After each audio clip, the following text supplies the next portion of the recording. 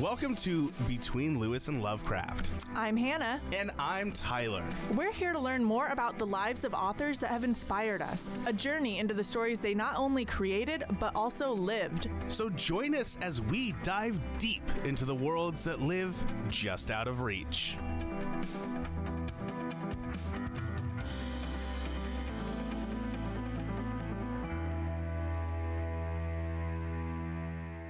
Between Lewis and Lovecraft is recorded in front of a live studio audience. Hey everybody, how's it going? It's me, Tyler. This is where you clap and say, hi. I told you would know when to come in, Gage. Woo! Love this show. Terrible audience. Terrible audience. I don't get paid. Neither I didn't does say a real studio live audience. I said a audience. real studio audience. I do love this show, though. Welcome, everybody, to Between Lewis and Lovecraft. Hey, Hannah. Hey, Tyler, how's it going? Pretty good. Even though your studio audience My failed. studio audience failed me. Our studio audience is Drinking Coors Light is our- and Mezcal at the same time. highest paying patron, Gage Runkle, drinking a Coors Light on the couch next to us. Gage, welcome to the show. Thank you. It's a pleasure to be here. It's one of my favorites. Yeah. So we just need to fly our other patron out, Yes. and then she can be our live studio audience for that episode. And maybe she she'll can do a clap good on job. time. She'll actually do better Yeah. than I do. Somehow, I feel like Devani can understand simple instructions like that. Well, Hannah, speaking of simple instructions, let's talk about our author. That's not a real. I was going to say. It had nothing to do. I had nothing. Let's talk You let's actually talk about did? robots. You followed the simple instruction I gave you, which was to read a novel. Yeah, So, I read a novel. Thank you very much. good job, Tyler. There you go. Thank you, Gage. Aspiring author finally read a novel. Hey. Yeah, it changed my whole life. It didn't. It wasn't Dune worthy, but it was good. And I liked it too. You actually read the one that I didn't recommend. So Tyler texted me like a week ago. Yeah. He was like, Hannah, is this book going to make me cry? And I thought he was reading a different one. So I was like in my head, oh shit, yeah, it's going to make you cry. But then it turned out he was reading the newest novel. Yeah. Are we going to do spoilers in this episode? I want to. I was planning to, give a spoiler alert. And then maybe put time codes in the episode description to be like, hey. Oh, that's going to be hard. That's can like clap. extra work, though. I'll write the episode description. We're hashing this out in real time. So, yeah. So This I'm is gonna how give we work, spoiler but alerts. off camera. It's all going to be toward the end. So when we do the biographical part, you're safe. One of the books I'm just is gonna randomly more than shout. 15 years old. I'm so going to if- randomly shout just spoilers the whole time. He's going to be like, Yeah, so he started high school, and he was dead the whole time. yes. Yeah, so be ready for that one, guys. Yeah, and in case it hasn't been made clear to you already by the title of this episode, but the author that we're talking about today is Kazuo Ishiguro. Wow, well done. Thank you. I'm going to just say it right now. I will never say his name in this episode. Okay, I am not entirely confident on it, and part of the problem is everything I've listened to where they pronounce his name is in a British accent. Uh-huh. So I'm not sure if I'm pronouncing So it right. say it with and the in British accent. I can't British Come on, accent. just run it up. Kazuo Ishiguro. That was pretty good. I was hoping for like a mate or governor. Governor. Well, he's not a governor. You want a spot of tea? What's his name? Kazuo. Kazuo? Kazuo. Kazuo? All right, I got it. Kazuo. You want a spot of tea, Kazuo? That was Right. much better. Huh? Possibly offensive to British people, but I don't know. But he is a Nobel Prize-winning author of short stories and novels, including Remains of the Day and Never Let Me Go, which were both adapted into films. He's also a screenwriter and a musician. And the fact that he's a Nobel Prize winner initially made me think that he was going to be, very stuffy and serious. But through the research I did, he seems like a super chill guy. Yeah.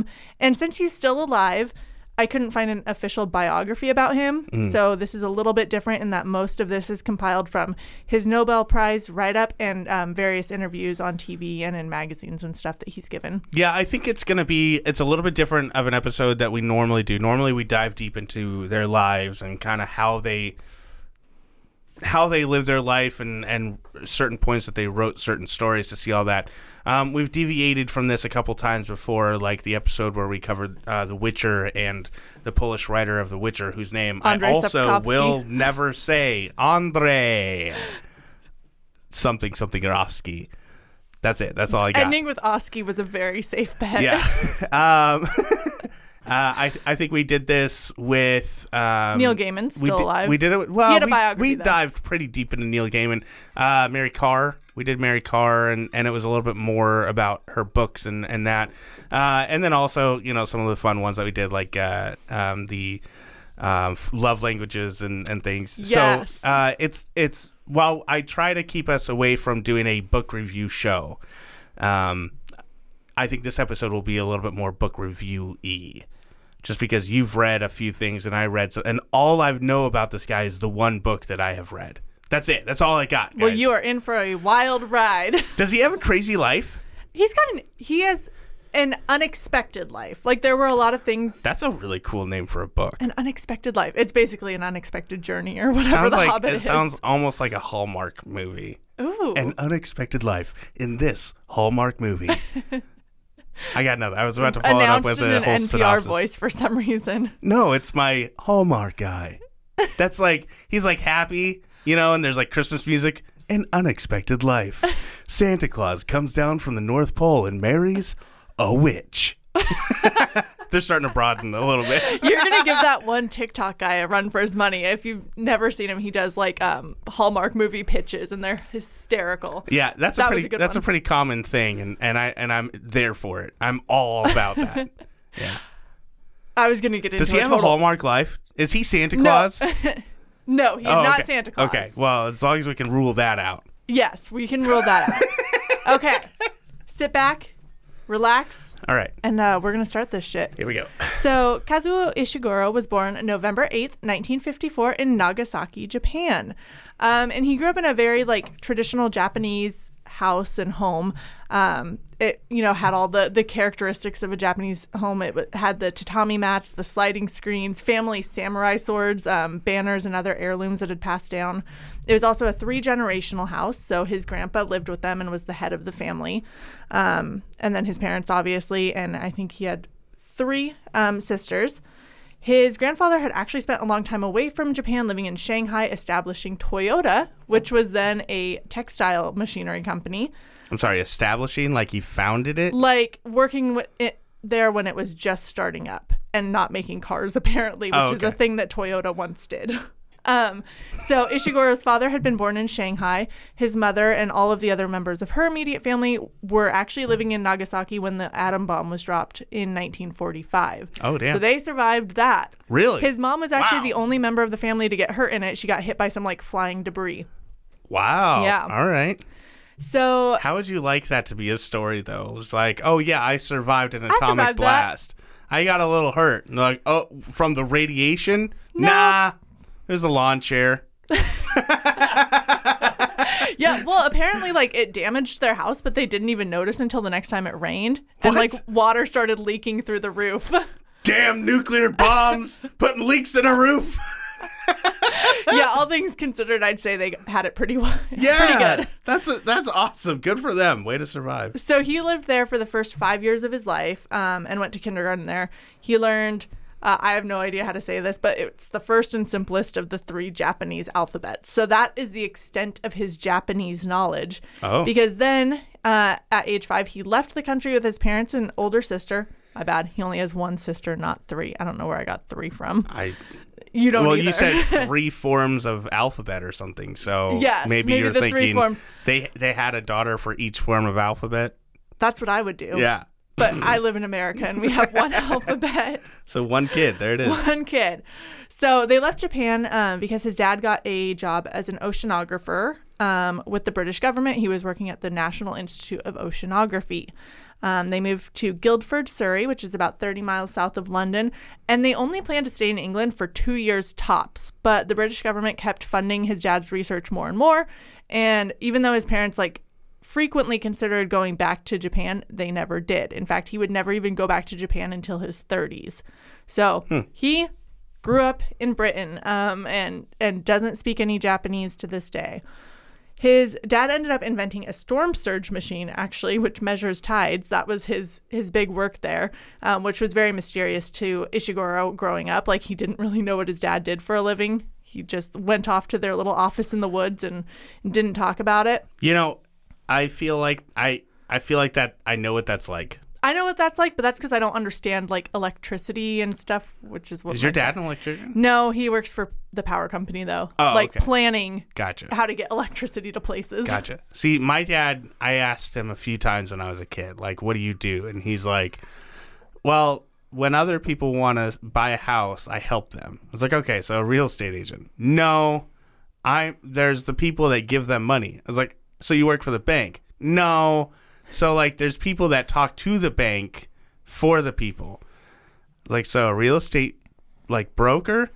Yeah, but it's different than that. And I'm like, what? How many fucking layers are there in this job? All I heard from that is that your dad's job doesn't need to exist. Well, apparently it did. Enough to where he could feed us. But, like, I understand, like, constantly my dad would tell me things of like, oh, this is what I do. And I'm like, I don't care because I have zero idea what you're talking about.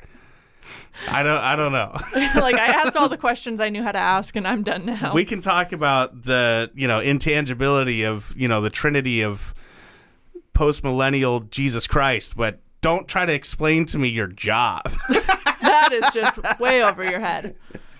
So he grows up attending the local school where he is the only non-English student.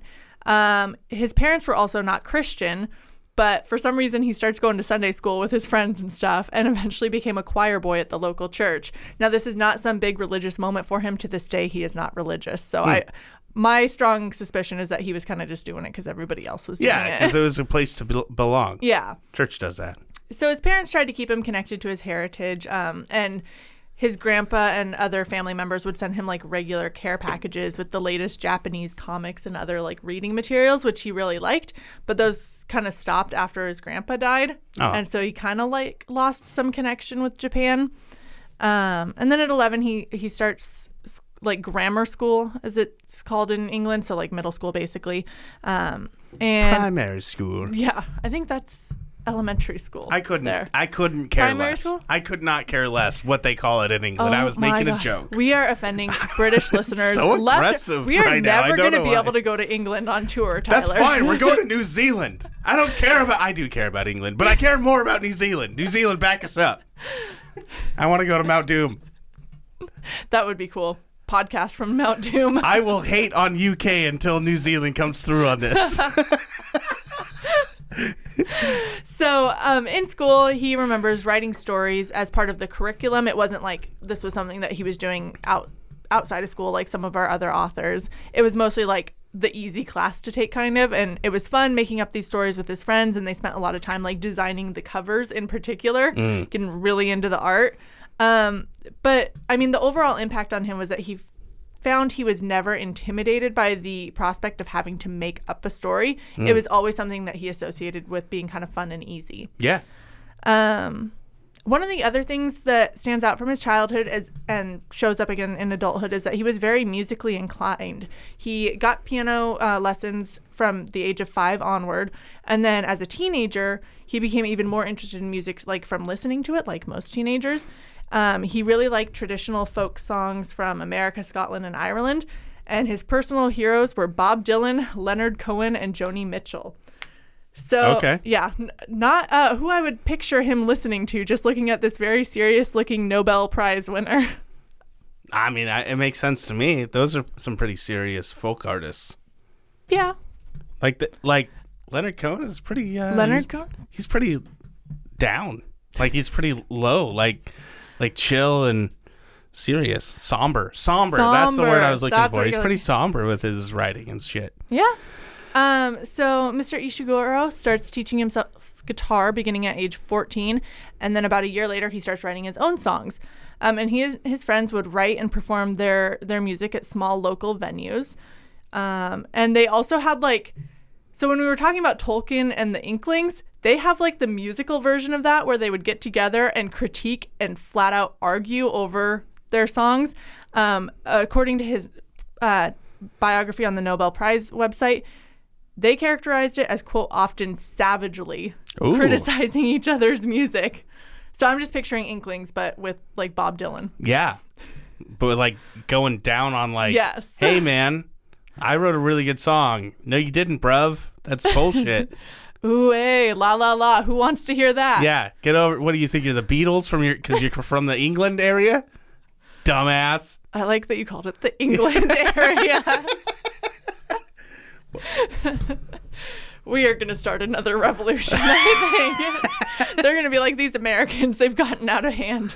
Have you listened to the Between Lewis and Lovecraft podcast? We let them have way too much freedom.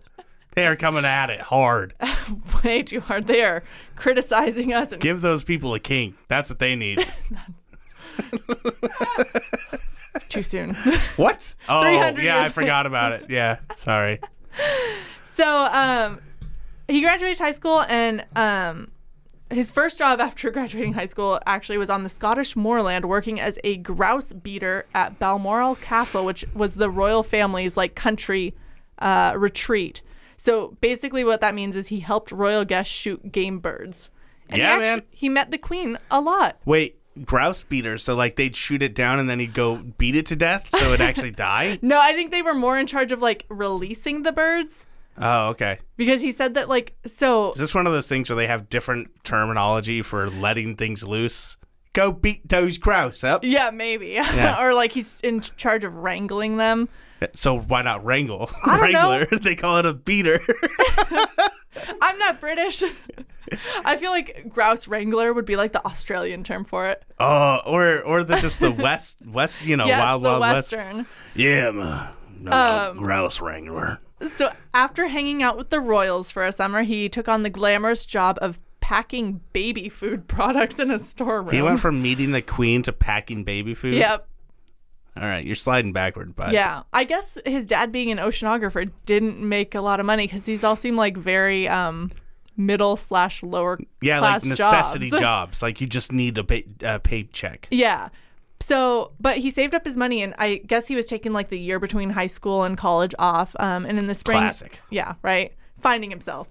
I'm an artist. He was. So in the spring of 1974, he took off to America for 3 months and backpacked to the United States and Canada. Nice.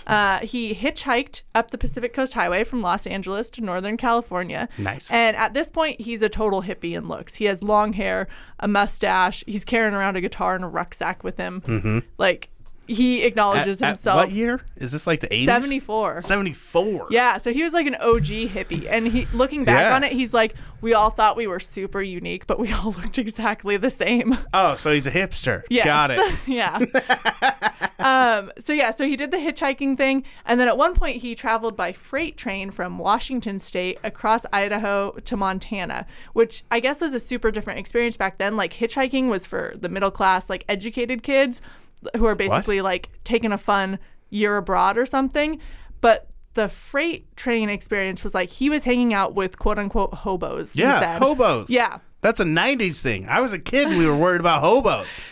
We weren't worried about we were worried about pedophiles. I wasn't worried about pedophiles, but I was worried about hobos. I was never worried about hobos, for the record. So in town, like we have a railroad track that literally cuts our hometown in half.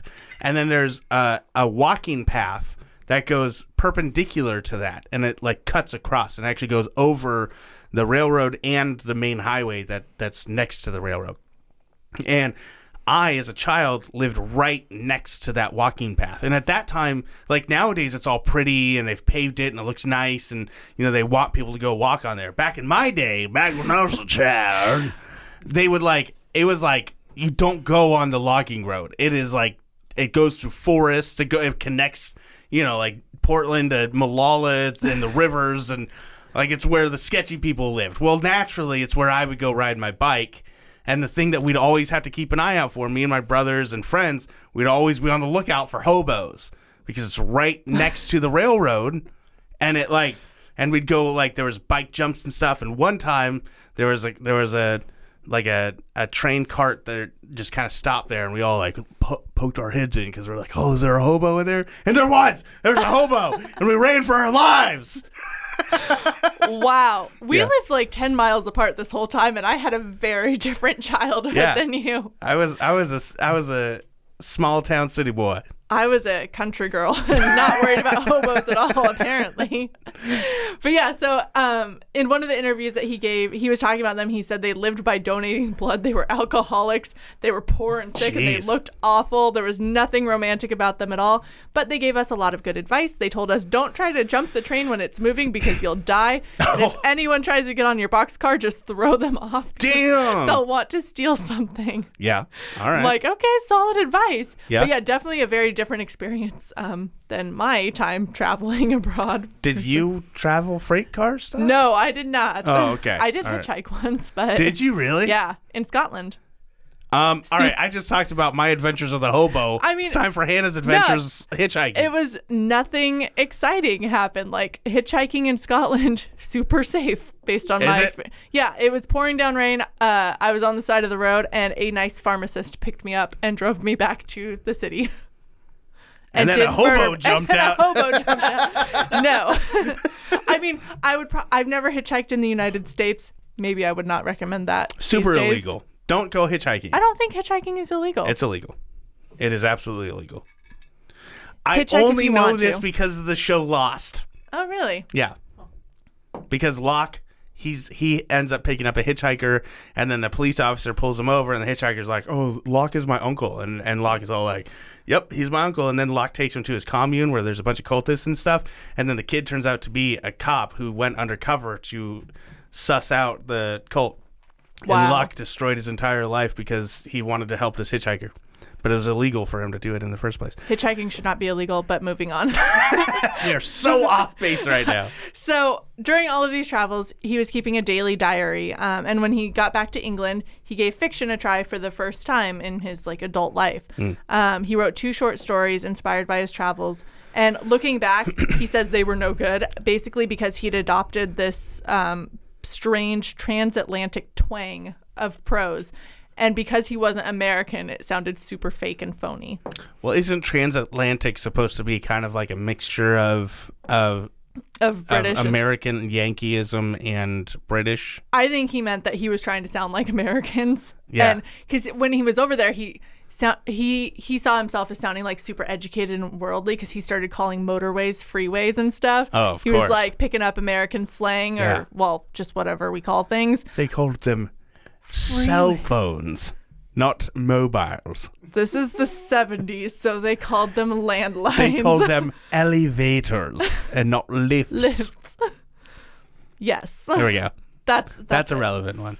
So in the fall of 1974, he starts university at the University of Kent at Canterbury to study English, literature, and philosophy. So he wrote 2 bad short stories and decided, I'm going to do this for the rest of my life? I don't know that he decided that. Maybe he was more into the reading aspect of English literature. Okay. But when he was there, he was introduced to the works of Proust and Kafka, 2 writers who went on to have a really strong influence on his work. I don't know if you've ever read Kafka's The Metamorphosis. Super fucking weird. Is it an episode we need to do someday? We should probably do Kafka at some point, but yeah. I'm down. The Metamorphosis is short story? Yeah, it's definitely a short story. I can definitely read that. Read that one. It's bizarre. And then in April 1976, he takes another break from school, this time 6 months, and he goes up to Renfrew, Scotland, to work as basically a social worker in a really poor area. He's working with struggling families and the local trade unions, and this gets him interested kind of in political issues. What dictated this, though? Where did this... It seems so weird, with Miyazaki. There was a lot of reason to why he did a lot of stuff, right? He was good at animation, but then at the same time, he was very much politically minded from even just being when he was a child. He was very interested in all the shit that was going on around him. And so it really confirms why he did stuff. And when he entered the field of animation, we know why he entered animation, because he was good at animation and because he was driven to tell stories, and all of his choices made sense, right? And that's just the last episode that we did. That's the fresh off the top of my head. All these other people, though, there's usually really good reasons. So far, it just sounds like very random things that he's doing. Like, yeah, I grew up. I decided I'm gonna go to America, run around, be a hippie, do nothing at all, and then I'm gonna go home, go to school for a little bit, and like. I like books, I guess, so I guess I'll go into literature. And then I'm going to just stop. I'm just going to go help people. Like, even him going to church was just random. Like, why is he doing what? I suspect, like, the going to church and the going to America thing had a lot to do with, like, what other people, like, what his peers were doing at the time. Because, you know, it's not that uncommon to go travel after you graduate high school if you're lucky enough to take a year off. All of us Americans go to Europe, and all the Europeans come to America. Come over here, yeah. So, I mean, I suspect that during his time abroad, like when he was hanging out with the hobos on the freight trains, he probably got a little more like socially minded. He seems to be someone who's drawn to people who are different from him or like less, I guess, esteemed societally. Yeah. And that's something that's like grown over time. But I think that probably started out with his trip to America and meeting so many different kinds of people. Yeah. But yeah, I'm not sure why exactly he wanted to help the poor so much. What got him into that, or if it was like something that looked good on a resume. It very much could be. It could just be he's like, look, I know what I got to do to get to fill out my resume. Yeah. So while he's in Scotland working with kind of the more impoverished people, he starts working on his first, which would end up being unpublished novel. He returns to university in the fall and graduates in 1978. And by that time, he'd gotten really into kind of the classic literature. He became a fan of Charlotte Bronte, Jane Austen, Dostoevsky, Tolstoy, Chekhov, and Plato. All authors that would have like kind of a big influence on his style. All authors that we should, if not already have, episodes on. Yeah, I think Jane Austen's the only one in there. I think so. Yeah. We'll get to the others eventually. Someday. A lot of Russians in there. Yeah. What the heck? What the heck?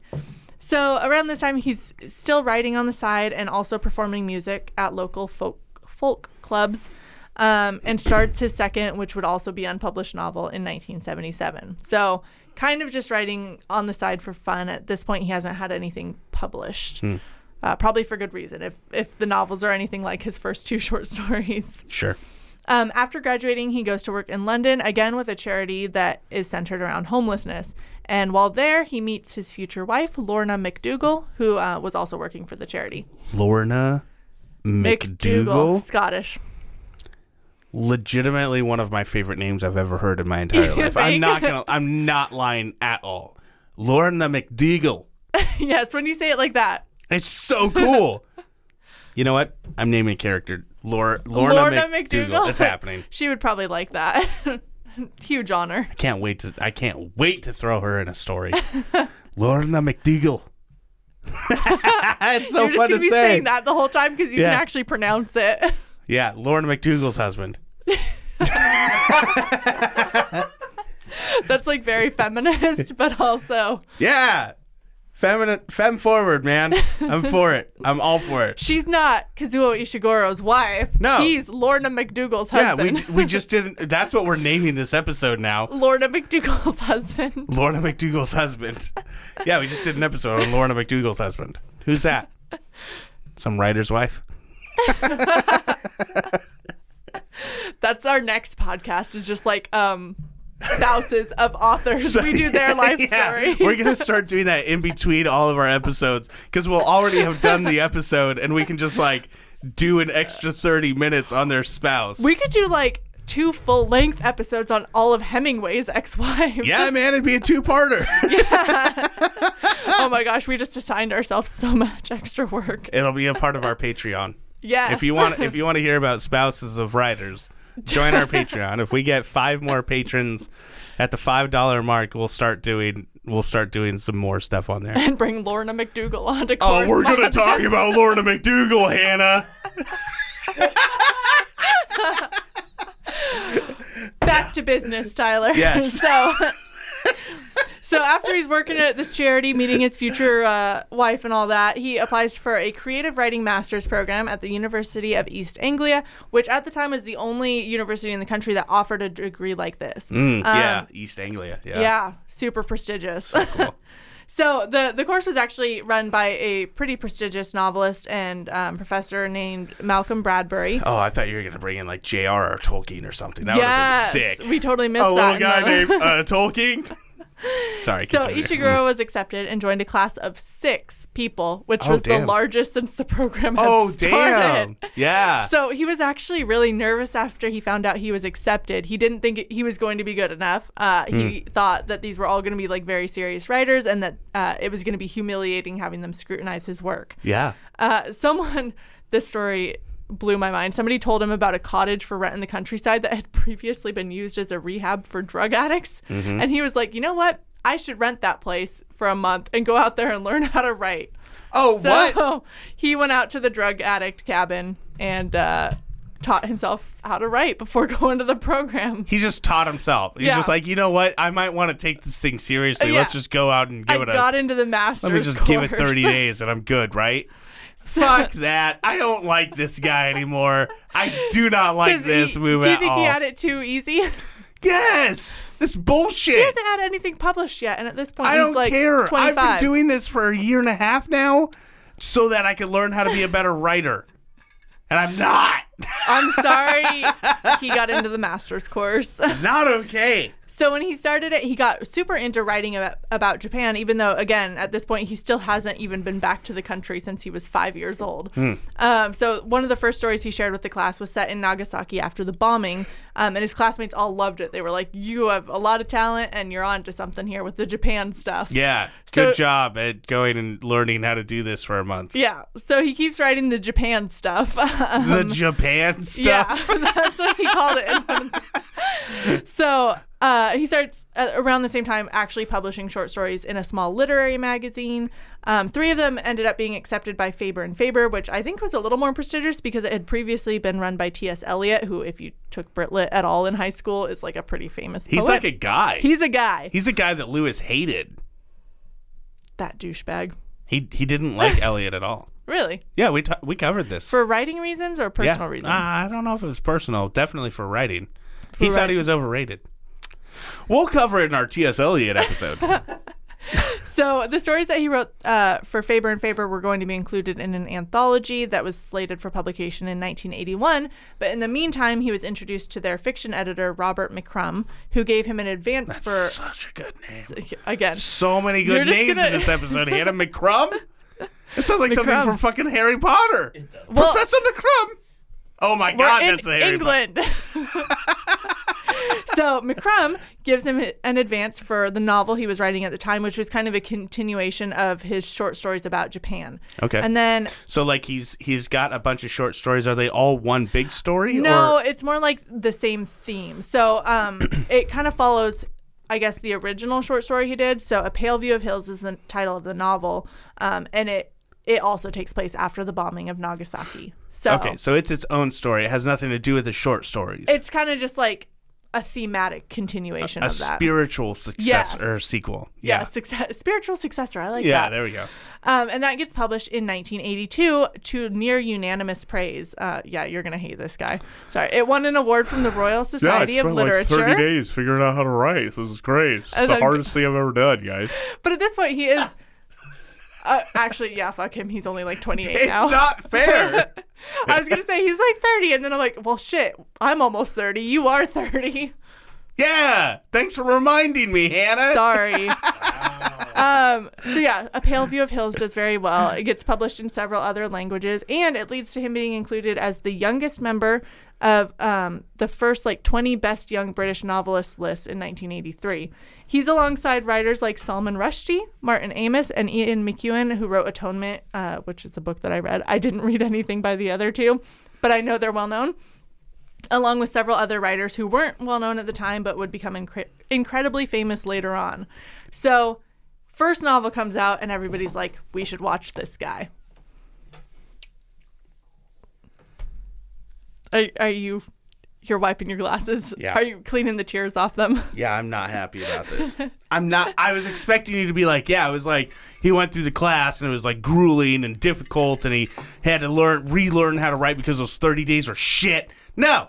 He did really well. He went, shot up fake heroin for a month and he learned how to write. He shot up like artistic heroin. Artistic heroin.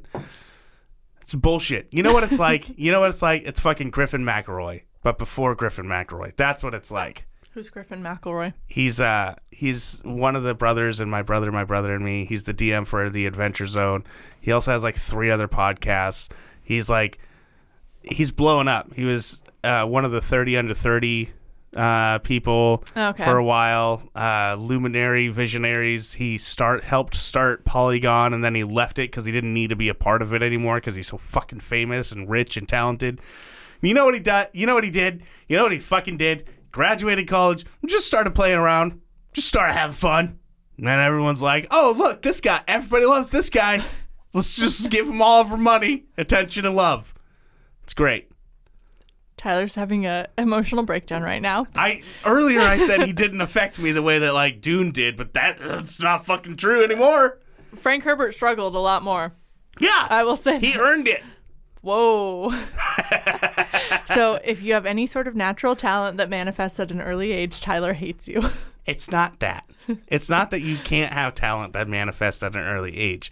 It's that I don't like the fact that you did 30 days of work and then you're just riding those coattails. Gage is snorting back. Laughing at me. Okay, are you ready? McDougal's husband. McDougal's husband. She's better than he is. So okay. By this point in his early writing career, he had completed the creative writing master's degree and returned to work with homeless people in West London for some. Oh, of course he did. He's just such a good guy. Actually, why do you hate him so much when he's helping the homeless all the time, Tyler? He's doing it so that he sells more books. He's doing it to sell books, guaranteed. He was like an influencer on Instagram in the early 80s. Oh, look, I'm helping homeless people. Oh, selfie. Selfie. I'm giving this guy shit. I'm not. He seems like a really nice guy, to be completely honest. Listening to the interviews with him, I'm like, oh my gosh, Here's what I want. I want to start a feud with this guy just to get him on the show. That's what I want to. He can be on correspondence if he wants to clear things up. Start a feud with like an almost 70-year-old man. An almost 70-year-old Nobel winner. Tyler Clausen's going out to you. I've got your ticket, bud. I'm sure he's really concerned. He's probably the nicest guy in the world, but he's gonna have to come on the show and prove it. I would love that. Because he's got like the calmest voice, and his like British accent is so soothing. I'm like, he should start a podcast, and I would just listen to him talk about whatever, mostly writing. Yeah, we can host his podcast for him if that makes you feel better. Hey. Look, McDougal's husband. Come on down to Oregon. You've been here before, apparently. I think he skipped us. No, he didn't. I don't know. This will be the nail in the coffin here, Hannah. The things that were highlighted were California and Washington. Did he just fly right over us? I assume he had to get through Oregon somehow. Did he just swim in the Pacific Ocean just to avoid us? Of course he would, because he's so much better than us. He's going to go help the homeless people in Washington and write a book in 30 days. It's going to be the bestseller. He didn't write a book in 30 days. He just went to a cottage and practiced learned writing. how to write a book, air quotes. I think someone needs a 30-day retreat in a cottage, Tyler. Modern-day fucking Jesus of literature, apparently. Going around Oregon. He just floated over it. I got nothing. He seems like such a nice guy. This whole episode is going to trigger Tyler to no end. So he goes back to work with the homeless in West London. Yep. But then he's getting successful. So he says, fuck you, homeless people. I'm going to quit and become a full-time writer. Yeah, selling some books. Yep. He writes 2 screenplays for TV. One of them won an award at the Chicago Film Festival. Hold your hand out at me. Fucking hold your hand out like, wait, there's more. No, I'm just trying to go, like, I'm saying he won an award, don't freak out. Meanwhile, he's working on his second novel, An Artist of the Floating World, which gets published in 1986. That one's shortlisted for the Booker Prize and wins the Whitbread Book of the Year. What kind of literature is this? Like, what kind of genre is they're this? Not, okay, we're going to get to that later. Oh, okay. So the first one is like kind of like historical fiction, I would say. I'm not really sure what An Artist of the Floating World is. But his next one is kind of like, I would characterize his style in general as literary fiction, which he does not like self-identify as. And we'll talk about that a little bit later. Okay. He's not super into genres. Of course he's not. Of course he doesn't like Tyler's being gonna defined. like lose his shit over here. Fucking hipster. Just calm down. He marries Lorna in 1986 as well. Thank you. Your favorite person Finally, in the whole world. Lorna gets a little bit of A credit. Or, thank you. like, I'm so worked up I can't think of the word. Lorna marries him. Lorna married him. He's lucky enough that Lorna marries him. Yes. Lorna McDougal, my hero. You're here. In 1989, his third novel, The Remains of the Day, comes out, and that won the Booker Prize that year. This is a pretty widely acclaimed novel, and it became an international bestseller. The film adaptation stars Anthony Hopkins and Emma Thompson, so pretty big names there. Yeah. That came out in 1992 and was nominated for 8 Oscars. Damn. Also in 1992, his daughter Naomi was born. Lorna and Naomi. I think he only had one kid. I like Naomi. That's a good name. That is a good name.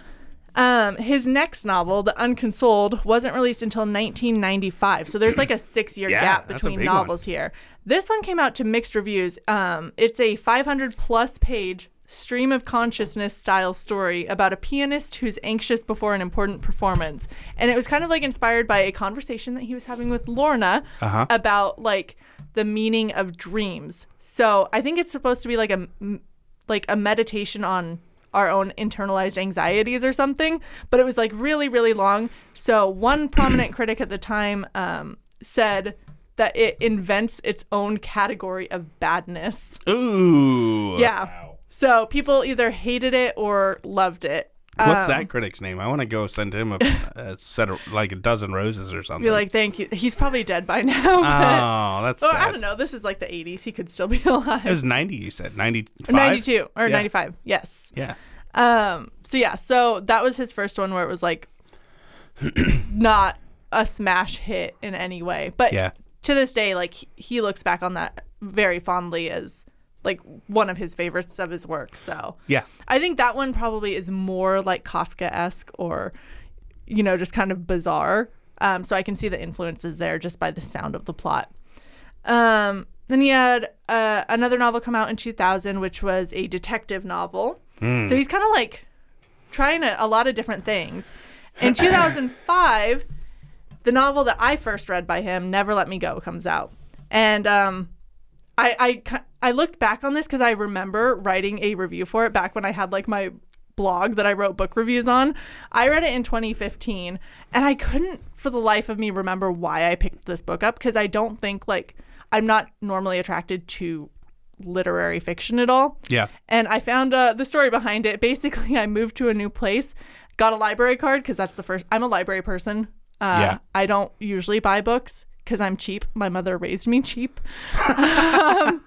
So I like free things. So when I moved to this new place, I got a library card.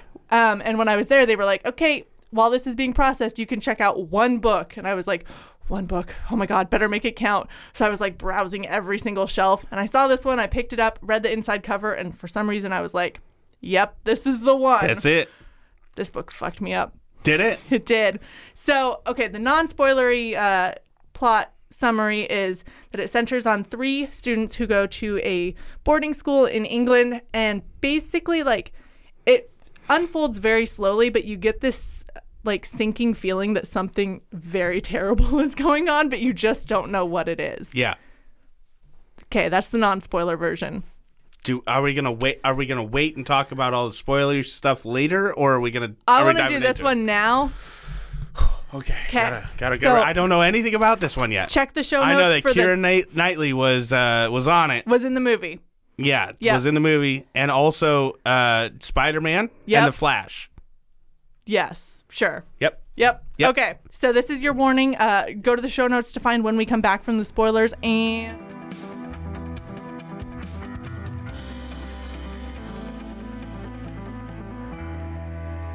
so the thing that is wrong in this universe is that the students at the boarding school are all clones who will only live to like 30 max, because once they're grown up, they are going to start having their organs slowly harvested in order to keep all the normal people alive past 100. Yeah. So like The Island Sure, I've never seen that. with Ian McGregor? No. Ian McGregor? Yeah. Is that right? I don't know.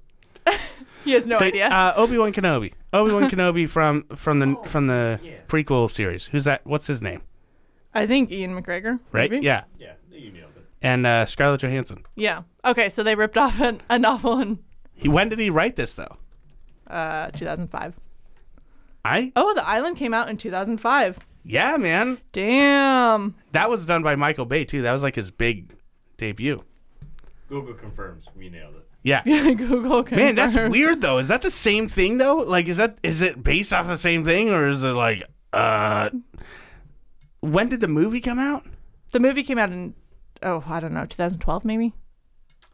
Dude, this is weird. This is freaking weird. The book came out in 2005. Yeah, which same means it was year. written way before that.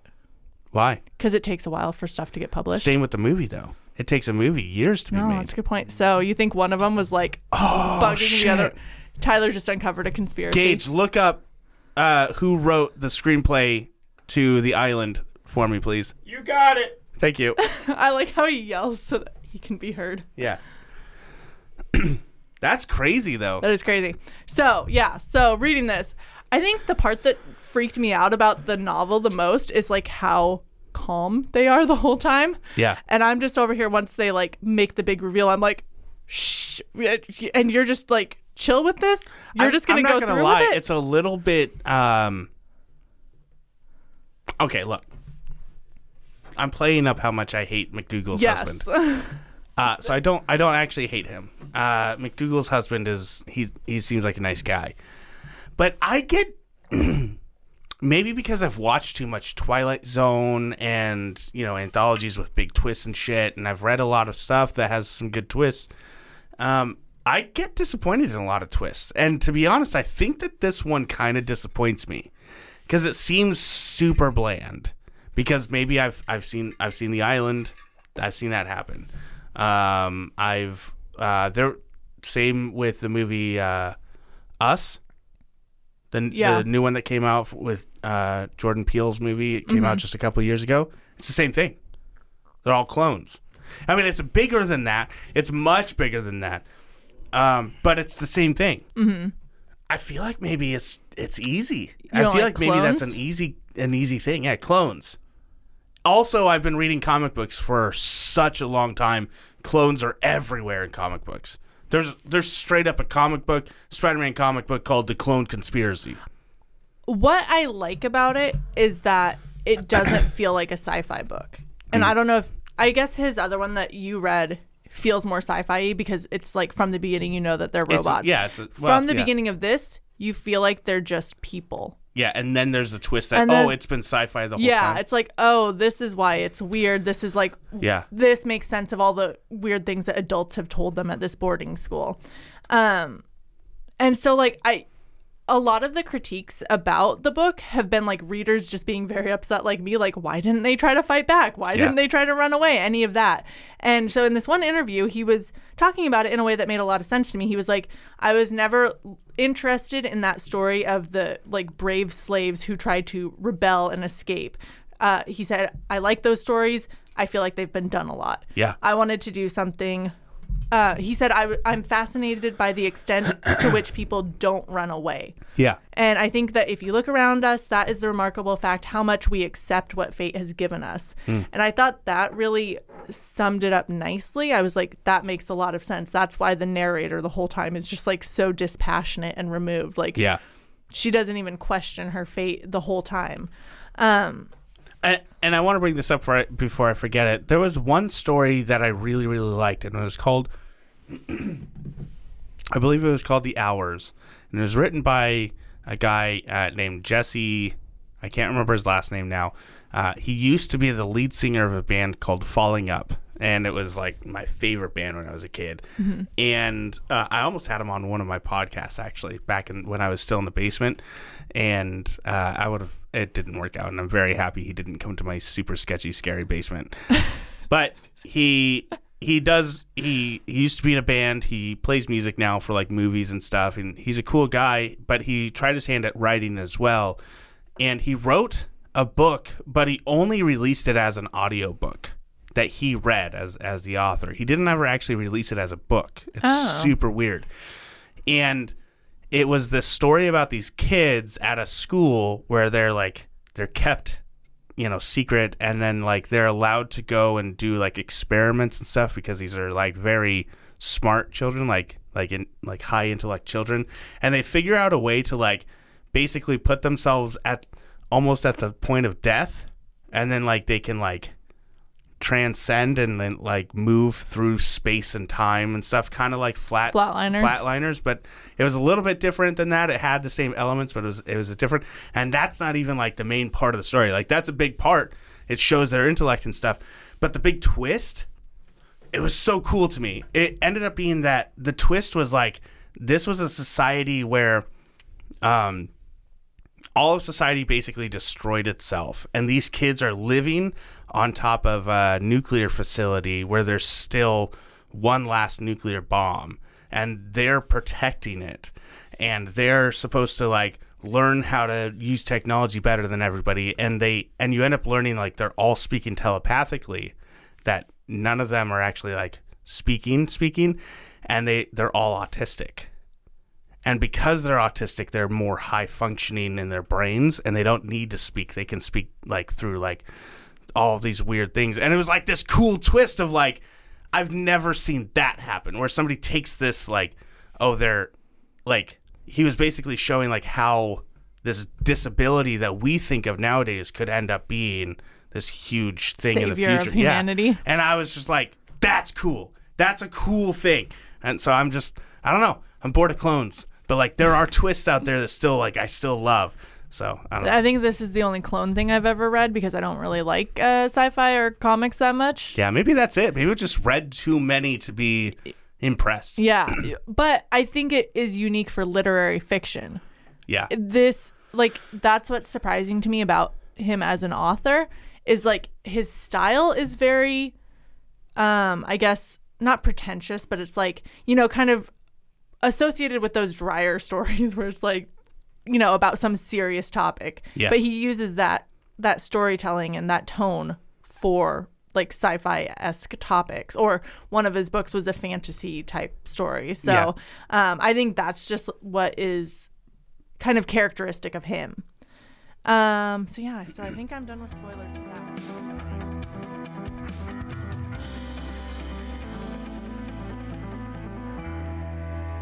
Man, that's a lot of spoilers. All right, y'all can come back now. It's a safe space. We covered a lot of shit, so you might want to just deal with the spoilers. Yeah, I mean this.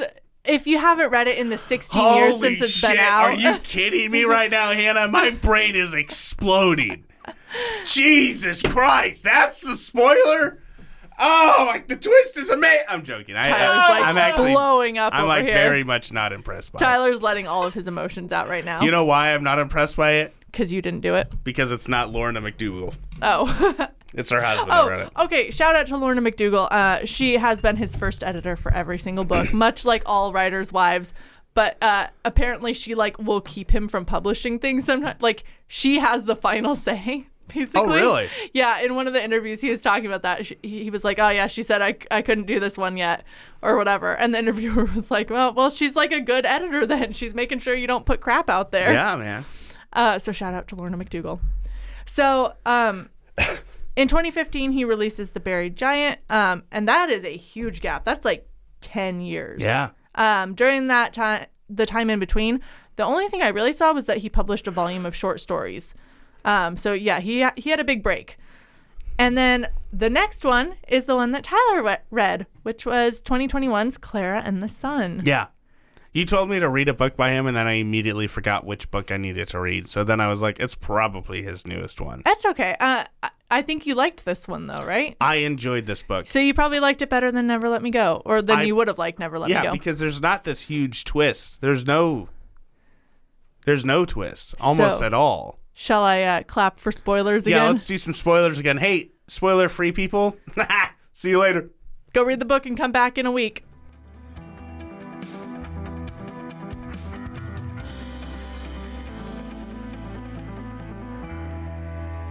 Okay, so yeah, at first I didn't like that there wasn't a twist in Clara and the Sun. So the premise for this one is we're living in a world where basically you can buy a robot to keep your kid company. AFs. Artificial friends. Yes. And it's told from the point of view of one of the AFs, Clara.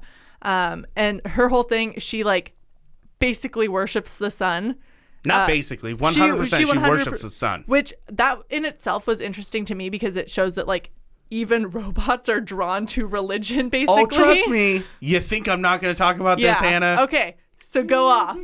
No, we got more to talk about. So I guess a little bit more of the plot is she gets adopted by this little girl who comes into the store a couple times and really connects with her for whatever reason. Finally, I think her name is Josie. Yeah. She convinces her mom to buy Clara and bring her home. And not a newer model. And not a Clara, newer. Yeah, Clara's like the second, or like the second newest model, basically. There's one that's better than her. But Josie wants Clara. So she goes to live with this family. And again, it has kind of that same feeling throughout it that Never Let Me Go had, where I was like, there's something not right here. Yeah. There's hints at Josie not being She's healthy. Sick. She's not totally healthy. There's something going on with her. And then her boyfriend or her best friend and neighbor is like a lower class basically than them, but we don't know why. They keep referring to him as not being lifted. Right. And I'm like, I don't know. Josie's a lifted child. Yes, and her friend is not, and that means he can't go to the same school or have the same opportunities as her. So this whole time I'm just like, what the fuck is going on with these kids? Why are they so like, I don't know, elitist? Yeah, like they're teaching their lifted children. They have meetings every so often where their children are allowed to do whatever the fuck they want, and they have to learn how to work with each other, and the parents aren't technically allowed to get involved, although some of them do. Claire is shown off as a new toy, essentially, and this is where we learn that Josie is, she's conflicted. She loves Clara, but at the same time, she wants to be admired by her peers. So she's basically a teenage daughter. Yeah, and her peers are kind of assholes. They're like making fun of Claire. They're fucking assholes. She doesn't stand up for her. But then her boyfriend or best friend or whatever, he's... The fuck is his name? Like, was it Robbie? Or it was, sorry. I don't know. Best friend. Josie's boyfriend. Josie's boyfriend. Lorna McDougal's husband's fictional character. We're going to call him Rick. It's Rick. Rick. Yeah. I was going to say we should call him Rick. And then I was like, wait, that's actually his name. Good job, Tyler. Yep. Rick saves Clara from being, used as a toy, and we learn here that he's different. As time goes on, there's different scenes where we see her connection to the human beings that are living in this house, with it being Josie or her mother, Cassie, something like that. Something with a C. And she, and at first Cassie's kind of like cold to her, but then starts to open up, and then there's the big event where Claire even says, like, this is where I see everything starting, is at this event where she goes to a waterfall with the mom, and it was supposed to be a family trip, but Josie, they don't think that she's healthy enough, so they tell her, nope, you got to stay home. We're just going to take the robot to the friggin' waterfall instead of you. And right there, I was like, I already see what's happening. Right. Actually, I saw it beforehand when they were at the store. And Josie walks weird. She has a weird gaunt like in the way she walks. And the mom asks, "Hey, can you seem to be observant? Can you observe the way that she walks?" And she's like, "Yeah, of course I can." She's like, "Can you replicate it?" She's like, "Yeah, of course I can." She's like, "Do it." And then she does it. And the mom is all like, "Oh, she does it too well. I don't like that." And then they take her home, and then this time at the waterfall, she's like, "Well, Josie's not here, and I wish she was. So can you just, like, you've observed her. well enough that you can probably replicate her, right? And then Clara's like, yeah, of course I can. She's like, fine, I want to talk to Josie. I don't want to talk to you anymore. So then Clara pretends to be Josie, and the mom gets all freaked out about how good she's doing at it.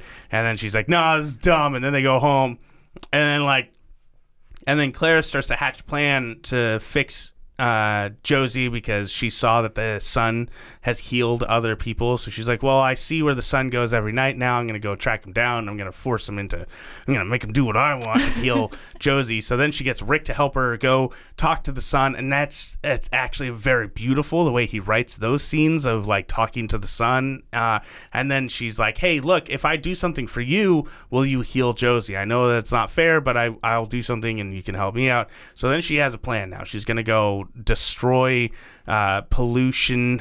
Yeah, she just thinks in general. The sun doesn't like this machine that causes pollution. This one machine that causes pollution. Because she saw it outside the window in the store once. And then, so she's like, all right, if I get into the city and I go destroy this thing, you heal Josie. That's the plan. So then we catch a whole thing where they're going into the city, and it's a huge ordeal, and lots of stuff comes out of it, including Josie's been getting her portrait painted, and I'm using air quotes here because it's not what's happening. They're getting Josie's measurements and things because they're building Josie a new body.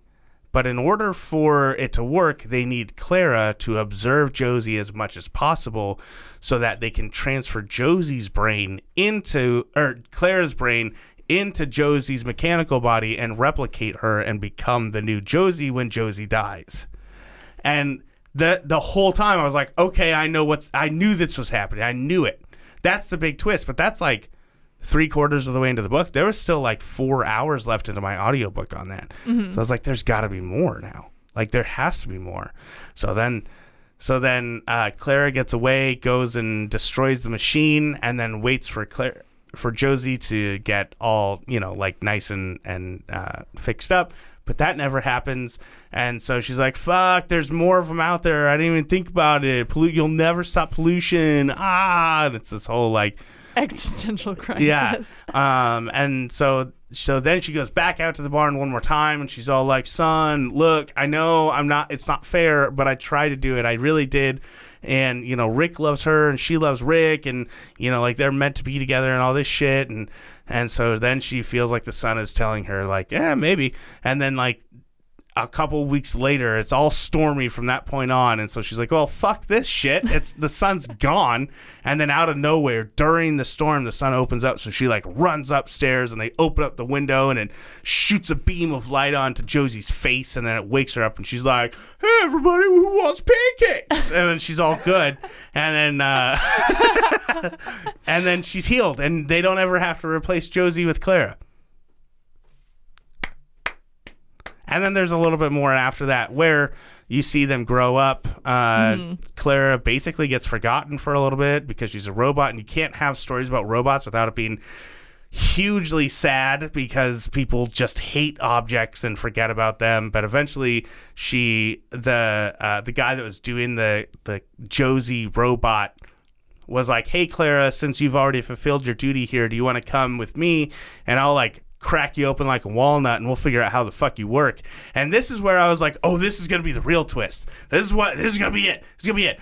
Because he's talking about like, we still don't know how you guys work. We still don't know how to make all this work. And I started thinking like, oh shit, where did these robots come from? How do we know about these robots? They never say where the robots come from. They just say that they're there. And the humans don't even understand how they work. So what if they're from fucking aliens and shit, right? And I was like, fuck yeah, there's going to be aliens that come down. Yes, this is great. But nope. They never talk about it. And Josie's mom is all like, no, you're not going to take her. She's ours. We love her, even though they abandoned her in a room for like 20 years. But whatever. And she's all like, no, she deserves her slow fade. And then the next scene, she's in a junkyard. Well done, Josie's mom. You dumb bitch. You're leaving her out in a fucking junkyard. And then she's just sitting there. She's just like, oh, yes, I remember that. Oh, yes, I remember that. And she's just going through her memories because that's the only thing that makes her happy now is her memories of the son and Josie and shit. And then the manager that originally sold her to Josie who was always nice to her in the shop. Because she like knew she was special. She knew she was special. Just happens to be walking through the junkyard and is like, "Oh, Josie, oh, I love you. You're such a special little robot." I like how you're using a British accent, but I'm pretty sure this takes place in America. Whatever. She's like, "Hey, Josie, you're such a special little robot. I'm just so happy that everything worked out for you. Peace. See you later." And she just walks off. And that's the end of the book. She just walks off. That's it. No aliens. I was waiting to see what exactly you were mad about there. Also, it didn't have a fucking ending. She just like fades. Yeah. I hated the end. I loved this book. It was so good. I hated the end. I wanted so much more out of I wanted to cry, but I didn't cry. I didn't cry there either. And I was expecting to, and I also was expecting a big twist because I'd read Never Let You Go. Yeah. Or Never Let Me Go. I was like, oh, there's going to be some super fucked up twist at the end. Right. But then I was like, oh, this is like subverting expectations. Yeah. Do I like this? Do I not? Did you see the replicant thing coming? Not as soon as you did. Really? Yeah, you're very good at this. I guess. I've read I know a lot of sci-fi stuff. I didn't until the part with the sister. And then I was where they're talking about I think I know where this is going. Yeah. But yeah, I mean, overall, I really liked the book because I just thought it was so interesting with Clara and seeing the way that other people treated her and like wondering, as cliche as it sounds, like what it means to be a human. Like, is she a human because she thinks and like there's can so think many for human herself? elements to who she is and how she thinks. I feel toward her like I would toward any other human character. I'm like sad when people are mean to her, like when they toss her around. I'm like, she's not a fucking toy, she's a person. Yeah. But then I'm like, she's not a person, is she? So much conflicting I still think emotions. it's aliens. No joke. I'm not even joking. For real.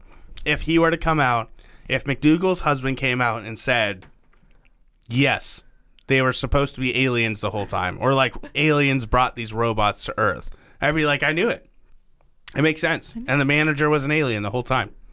That's why she's in charge of the robots. I would not have bought that ending. Really? No. And she was all like, well, good job at your work. I'm going to go send word to homeworld. Beep, boop, bop, boop, beep. Teleport. God. Yeah, You would have been like, I would have burned the book. Really? I would have been like, what the fuck is this? It would have been so good, though. I don't like Where did aliens. the robots come from? People made them. But he had no idea how they work, and he was like one of the foremost leaders on the I think he meant that specifically he doesn't know how Clara works, because Clara is not like the other robots. She's an alien. Because she's an alien? I don't know. I don't know why Clara's not like the other robots. But go off on the sun thing a little bit. Because that was also the interesting thing to me that made her feel more human, is that she's like, oh, the sun gives me solar energy. It charges me. I've seen it help other people. Yeah. It's God. I think it was very much a play at the idea, like, we very much think of robots as a godless thing, right? Robots are logical, analytical, and godless. But in this book, it's the reverse. The humans are absolutely godless, right? They have no hope. They have no faith in anything. They go, we are going to alter our children. That's what lifting them is. We're going to alter our children so that they are better, so that they can do better. We're going to leave nothing up to chance. Even though by lifting them, they could die. They could die, yeah. And they create a system in where all options are available, even in death. Even when my child is about to die, I'm going to make sure that I have options. Like put a consciousness within a body that looks like them and pretends to be them. That's so messed up to me. But that's them. They're godless. They want options. They need solidity, and they have no faith. But Clara is a cleric, like in Dungeons and Dragons, and has a connection to a god. And she brings hope. She brings light. She brings faith to these people. She is literally a priestess of God, coming into these people's lives and giving them hope and miraculously healing them. I believe 100% that this is a story of faith and, and touching the unknowity of God, because we never truly see the sun just come down and pop down and be like, hey, Claire, what's up? It's me, God, the sun, because he would be British. But he writes a story in which the expectations are humans are supposed to be God-fearing, and robots are supposed to be analytical, and he writes it 100% different and shows a world without God and the light and love and faith and hope that comes from God. And I know I made this a Ty the Bible Guy sermon, but Clara and the Sun is a companion to the Bible. Wow, that was not how I thought that sentence was going to end. I know I'm all over the place right now. I like that interpretation, especially since he's not a religious guy. So, that you know of. No, he said, I'm not religious. That you know of. Okay, yeah, okay.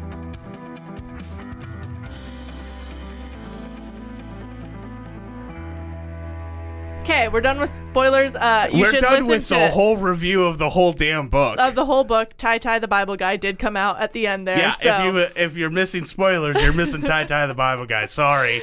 So basically the last thing that I wanted to talk about was we just talked about two books in particular that feel very science fiction-y. Yeah. And this is where the not wanting to fall into a specific genre thing comes in, because like I said earlier, like his style is very literary. Yeah. Did Clara and the Sun read like a sci-fi novel to you? Yeah. Did it? Oh, yeah. I feel like it wasn't like action-packed enough. It seemed like a very slow... To me, that's not what makes a sci-fi. I love the philosophical aspects of sci-fi. That's why I read sci-fi. I love robots. I love robots so much. If I was going to read a sci-fi, this is exactly the kind of sci-fi I would be drawn to. I was like, I don't know what book I'm going to read from this guy. All these books seem lame. And then I read the back of Clara. I was like, oh, it's a robot? This is the book I'm going to read. Oh, okay. 100%. I stand corrected. I feel like maybe then I haven't read the right sci-fi for me, because usually when I read sci-fi, it's very heavy on the technological aspects and not the character story. And I like character stories, which is what Clara and the Sun felt like to me. I don't think that you can say this isn't a sci-fi. I can see why some sci-fi people would be like, nah, not for me. Mm-hmm. But if you put this, reading like Caves of Steel, if you put this next to Caves of Steel, it makes perfect sense to me. There's almost no action in Caves of Steel. Okay. It's all robots and all philosophical, talk.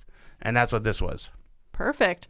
So, I guess that goes along with then, Ishiguro has asked a lot about the genre thing, because people like me struggle with that. We're like, how do we fit this into a neat box? And he straight up, every time he's asked, he says he doesn't like the genre labels. He finds them limiting as an author. And one of the things he said in an interview was like, I don't want any sort of imagination police looking over my shoulder when I'm writing. He doesn't like snobbery about genres, the idea that some genres are more literary or more important or worthy than others. Yeah.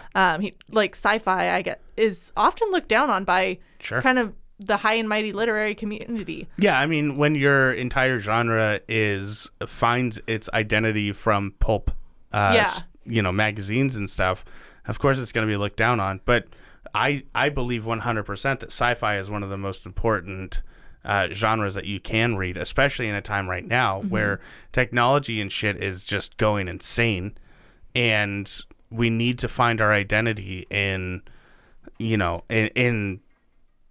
this world that we live in. And I'm sorry, Tai is coming back, in God, and like, how does that play into the world that we live in now, rather than a world where it was 2,000 years ago and it was easy to say, don't fuck your sister. Like, those were the rules. Don't fuck your sister was the big one, right? Like, now it's like, are we allowed to have sex with robots though? Like, is that a thing that we're okay with? The Bible doesn't really mention that, so not that it matters to me. I'm not. That's a concern in the future for sure. The first thing humans do with new technology is find a way to have sex with it. Is it cheating if it's with a robot? Have you not seen Splice? It's so fucked up. I haven't seen Splice, but I have seen the Black Mirror episode about having sex in a video game. Yeah.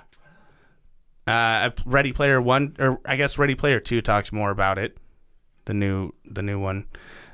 Splice is a fucked up movie where they do that. Hey, we created this thing. Cool. Fuck it. What do you mean, like get rid of it? No. Fuck it. I want you to put your dick inside of it. Seems kind of weird, but all right. Yeah, that I know, Gage. Don't look at me like I'm the guy that wrote it. I just watched it over and over. No, I'm joking. Wait, how did we get to the having sex part of the conversation? Because we need to find our identity in yes. technology nowadays, and sci-fi is very important, a literary genre that we need to have, and it shouldn't be all laser guns and sword battles and things up in space. It needs to be real things that you could imagine actually existing, and a robot that is designed to help crippled children and its place in our lives is a very real thing that we can see in the next 10 years. Mm-hmm. How do you treat that? Is it a real person? Is it sent by aliens? These are things we need to know now, McDougal's husband. All right. Was that the end of the That spiel? was my sermon. No, I think that was a good sermon. And I think that is why I personally like him as an author. I do plan to read some more of his stuff, even the non-sci-fi books. Yeah, somehow I ended up reading the 2 sci-fi novels of his. I probably... Yeah, I mean, you don't I don't really know if I would read non-sci-fi. anything else. Yeah, I don't think... Well, I love stuff that's non-sci-fi. You can read the fantasy one. I think it's got some sort of King Arthur connection. I like his style of having dread throughout the entire story. Literally, from the second you start reading this story, there's dread. And not dread of, like, werewolves are going to come and tear you apart, but dread of, like... humans are going to be bad. What the fuck is going to go wrong here? And how bad is it going to be? And it hangs over you for the entirety of the story. And I didn't like it. I didn't like that part, but at the end of it, I felt like it was worth it, And that's why I texted you halfway through the fucking book. I'm like, am I going to cry? Because I'm starting to get... He's taking me up this fucking roller coaster, and we haven't really dropped, and I'm getting scared. I need some drops along the way so I know I can handle it. But he just keeps taking you up. That's kind of the feeling that I hope I can emulate someday as a writer. Yeah. Like, I don't know why I'm attracted to books that make me feel kind of shitty. Like, make me feel scared that something's going to happen or that make me feel kind of bad about humanity.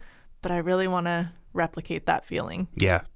The worst I've ever felt that is during the show. It's an anime show called Sword Art Online, and I know you don't. I don't anime. You should watch it because you say you like that sort of feeling. You should dread. watch it. Just the first season. I haven't watched any more of it because I don't want to put myself through that, and I've heard it kind of suck. But the first season of that show, I was legitimately like in tears watching it, and like Rebecca had to console me at one point because I'm like, I just want them to be happy. That's all I want is for them to get out of this and be happy. Can't they just show me that that's gonna happen? Oh my gosh. Also, possible cousin sex. Ew. And we're back. And we're back. Yeah, we need like a scorecard of how many times Tyler has brought sex and incest into the conversation. on it. I think I'm at 0, maybe 1. Maybe one. Tyler's like multiple times an episode, so we've got to institute some sort of repercussions for this. I can't be too vulnerable. I can't leave it up in the air being vulnerable. I have to bring About it down somehow. crying at an anime and Rebecca having to console you. I kind of like that, shattering stereotypes. Oh, I thought you were going to say cousin sex. No. I kind of like that. Nope. Definitely don't like that. That's too bad. Incest is bad. Wow. They say that. I mean, if you're like third cousins, it's technically legal. He's my first cousin. That's weird. So you have your cousins and your first cousins. Imagine them being your cousin. You're attracted to them, and you consider them your brother, though. Ew. Yeah, that's Sword Art Online. There's a whole arc in there. I was maybe I'm gonna making watch. it sound so much worse than it is. I was It's maybe not. gonna watch this before. You should. It's so good. I'll watch it. I watched Game It's of not Thrones, like so. it's not a hentai. It's not like that's Ew. not the main thread.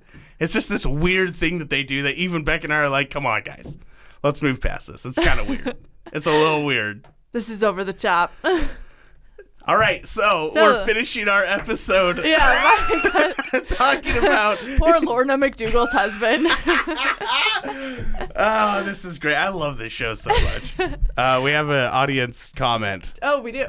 Gage, step up to the mic. Hey, so Gage here. So The Island was actually based off a book called Island by the English writer Aldous Huxley, published in 1962. This was Aldous Gage. Huxley is super Deuces. old. Wait, okay, Deuces. what actually happens in the island? Because So in Is the it- island, it's this guy in the movie, at least. I don't know the book. It's a guy, Obi-Wan Kenobi, and he's all like, hey, this is great. I love living here, but there are things that are kind of weird, right? And then his friend, who he's not allowed to be friends with because she's a woman, is Scarlett Johansson, and she's all like, don't you want to go on an adventure? Ew. I'm the Black Widow. And then he's all like, hey, look, I found a way out, maybe. I think. I found a small thing. I found it. It's to get out. And she's all like, but I won the lottery, and if I win the lottery, I get to go to the island. And he's all like, turns out if you win the lottery, it means that they're going to take you into a room, cut you open, take your organs, and give it to the person that you're a clone of, and they paid for you to be grown so that they can get their organs because they're going to die.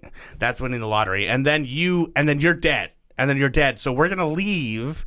And then they get out, and then they're like running around, and then he has to find the version of him that paid for him, and then he goes and kills that guy and takes over his life. I think. It's been a while since I've seen it. But that was like very convincing for not having seen it for a while. It's a good movie, actually. For a Michael Bay movie, it's actually pretty good. Imagine Transformers, but with actual story. And not Megan Fox. And not Megan Fox. Or her boobs. Oh.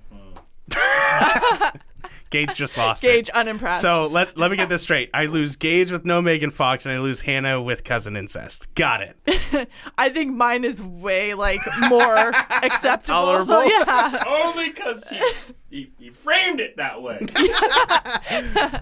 All right. So yeah.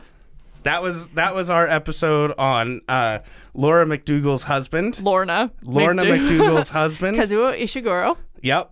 It was a good episode. It was a good book. And honestly, I recommend it. I really do. That's good. We both recommend it. Yeah. So get out there and read it, people. And before you read some sci-fi, you know what you should do? You should write some sci-fi. Oh yeah. For our Flash Fiction episode. How many days do you have Like left? 4 if you're listening to this the day it comes out, Monday. Look, look, I'm not telling you to write it and send it in late. I'm really not. Stick to the 15th of April because it'll help Hannah It be will. so much less stressed out, and then I can just not stress out, which is always nice. But if you're like, God, I cannot do it in 4 days, just write a story and send it in. Okay? I know. Look, I'm not saying do it late. I'm just saying still write a story. Because writing is awesome. It's like how Romans works, right? Because in Romans they're like, hey, look, the more you sin, the more Christ's death means something. Does that mean you should go out and sin a whole bunch? Is this a thing in the Bible? Yes, it is. Oh Look, my I'm getting to it. The more some would say the more you sin, the more that Christ's death means something. But does that mean you should sin more? No, because he died so that you wouldn't sin anymore. So I'm living by the first part of this No, lesson. see, that's the problem, is you can't take the first part. The whole point is the second part. I No, fell but asleep you in the can't. second That's part. the thing. I I fell won't allow asleep it. in the second part. I've got more sinning to do, so No. we got to wrap this up. We all have more sinning to do. That's the whole point of life, unfortunately. Anyway, that's a whole nother episode. We're running late. Get your Write story in ASAP. Write your story as soon as you can. Get it in. Does that mean you can't send it in after the 15th? No, you can still send it in. But don't send it in after the 15th. Does that make sense? Thank you, Bible writer. Yeah. But no, I will say I was very stressed out until this past weekend when a lot of the submissions started They all coming come in like the week So, before, right? Thank Yeah. you guys. Keep them coming. And we've got Hey, some awesome just a narrators heads up. coming. Still haven't written mine. Yep, Still have not written mine. that's fine. I'm going to get it to you on the 15th. On the 15th. Awesome. I'll probably get mine to me on the 15th as well. At 11:59 on the 15th. Still counts. Yep. If it comes in on the 16th, the maximum grade you can get is a B. I can get a B? Fuck. Tyler, where can they find us? You guys can find us at so many places. Just hanging out, gmail.com. That's where you're going to send your submission to our sci-fi Flash Fiction, right? Yes. Right, bud? Right, bud? Hey, gmail.com. lewisandlovecraft@gmail.com. If you have questions, you can always reach us at facebook.com/lewisandlovecraft. We also have a little group that you can join. We share memes every once in a while and talk funny stuff. And some people make memes. Yeah. Shout out to Davani again. Yeah, and Matt Johnson. Yes. One of our longtime listeners. I love Matt so much. At Lewis and Lovecraft on Instagram. That's where we post. Used to be every day, but ever since life is a thing, it's become like twice a week. We try more, but you can always say funny stuff to us there. You can also go to our website, lewisandlovecraft.com. You can share that website with anybody, and that's foreshadowing to something that we're going to talk about later. Awesome. Love some good foreshadowing. Riding that roller coaster up to the top. Yeah. As always, we want to give a special shout out to Jake Basson for making our awesome intro music. You can find him at soundcloud.com/Jake Basson. That's spelled B as in boy, ASSEN. That dude's going to get some sick creds from us for the rest of our lives because I love our sound. It's so good. Make sure you subscribe to our show either on Spotify, iTunes, or wherever you get your podcasts. That way, when we release episodes like this, our deep dives, or our correspondence episodes, you're up to date and you know what's happening. And if you can, on whatever platform you listen to us, please rate and review us, especially on Apple Music or Apple Podcasts or whatever the big one is. iTunes isn't a thing anymore. Apple Podcasts. It's Apple Podcasts. Leave us a review. Please leave us a review. If you leave us a review on Apple Podcast and or Podchaser, I will possibly maybe go out of my way to reach out to you and maybe send you a sticker. Woohoo! Oh yeah, you get a sticker if you submit a sci-fi story too. You can get 2 stickers, you guys. Well, maybe just if you want 2 stickers, you can get 2 stickers. But Hannah, what was I foreshadowing to? The what most can they important do way. with the link of our website? You can send it to a friend. You can send it to people? Yes. You can email it to them. You can DM them. DM. You can slide into Just a stranger's slide DMs. into that DM. Horn. Yeah. Slide into your cousin's DMs. I was going to make that joke. Oh, my God. Hannah, you've been hanging out with me for too long, my man. God. Well, I've got all that sinning to do, so Yeah, I made you a do. very terrible joke. Let your friends know that they're capable of sinning, but they shouldn't because Jesus died for them. Also, listen to Between Lewis and Lovecraft. Same thought. LewisandLovecraft.com. Tell your friends about us. It's the only way that we're going to grow. And we need to grow. We've been doing this for a while now. We need another, big growth spurt.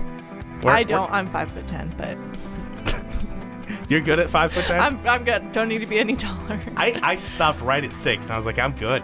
Legit, I was so happy when I hit 6 foot. Didn't do another foot. Or another inch. Another foot.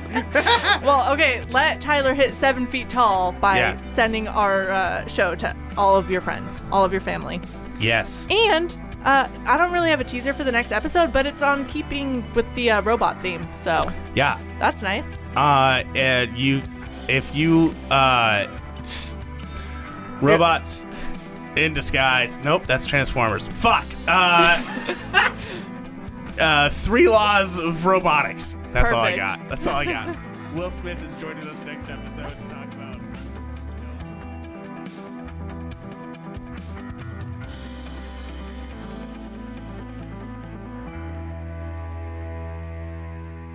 Good night, New York. We're signing off.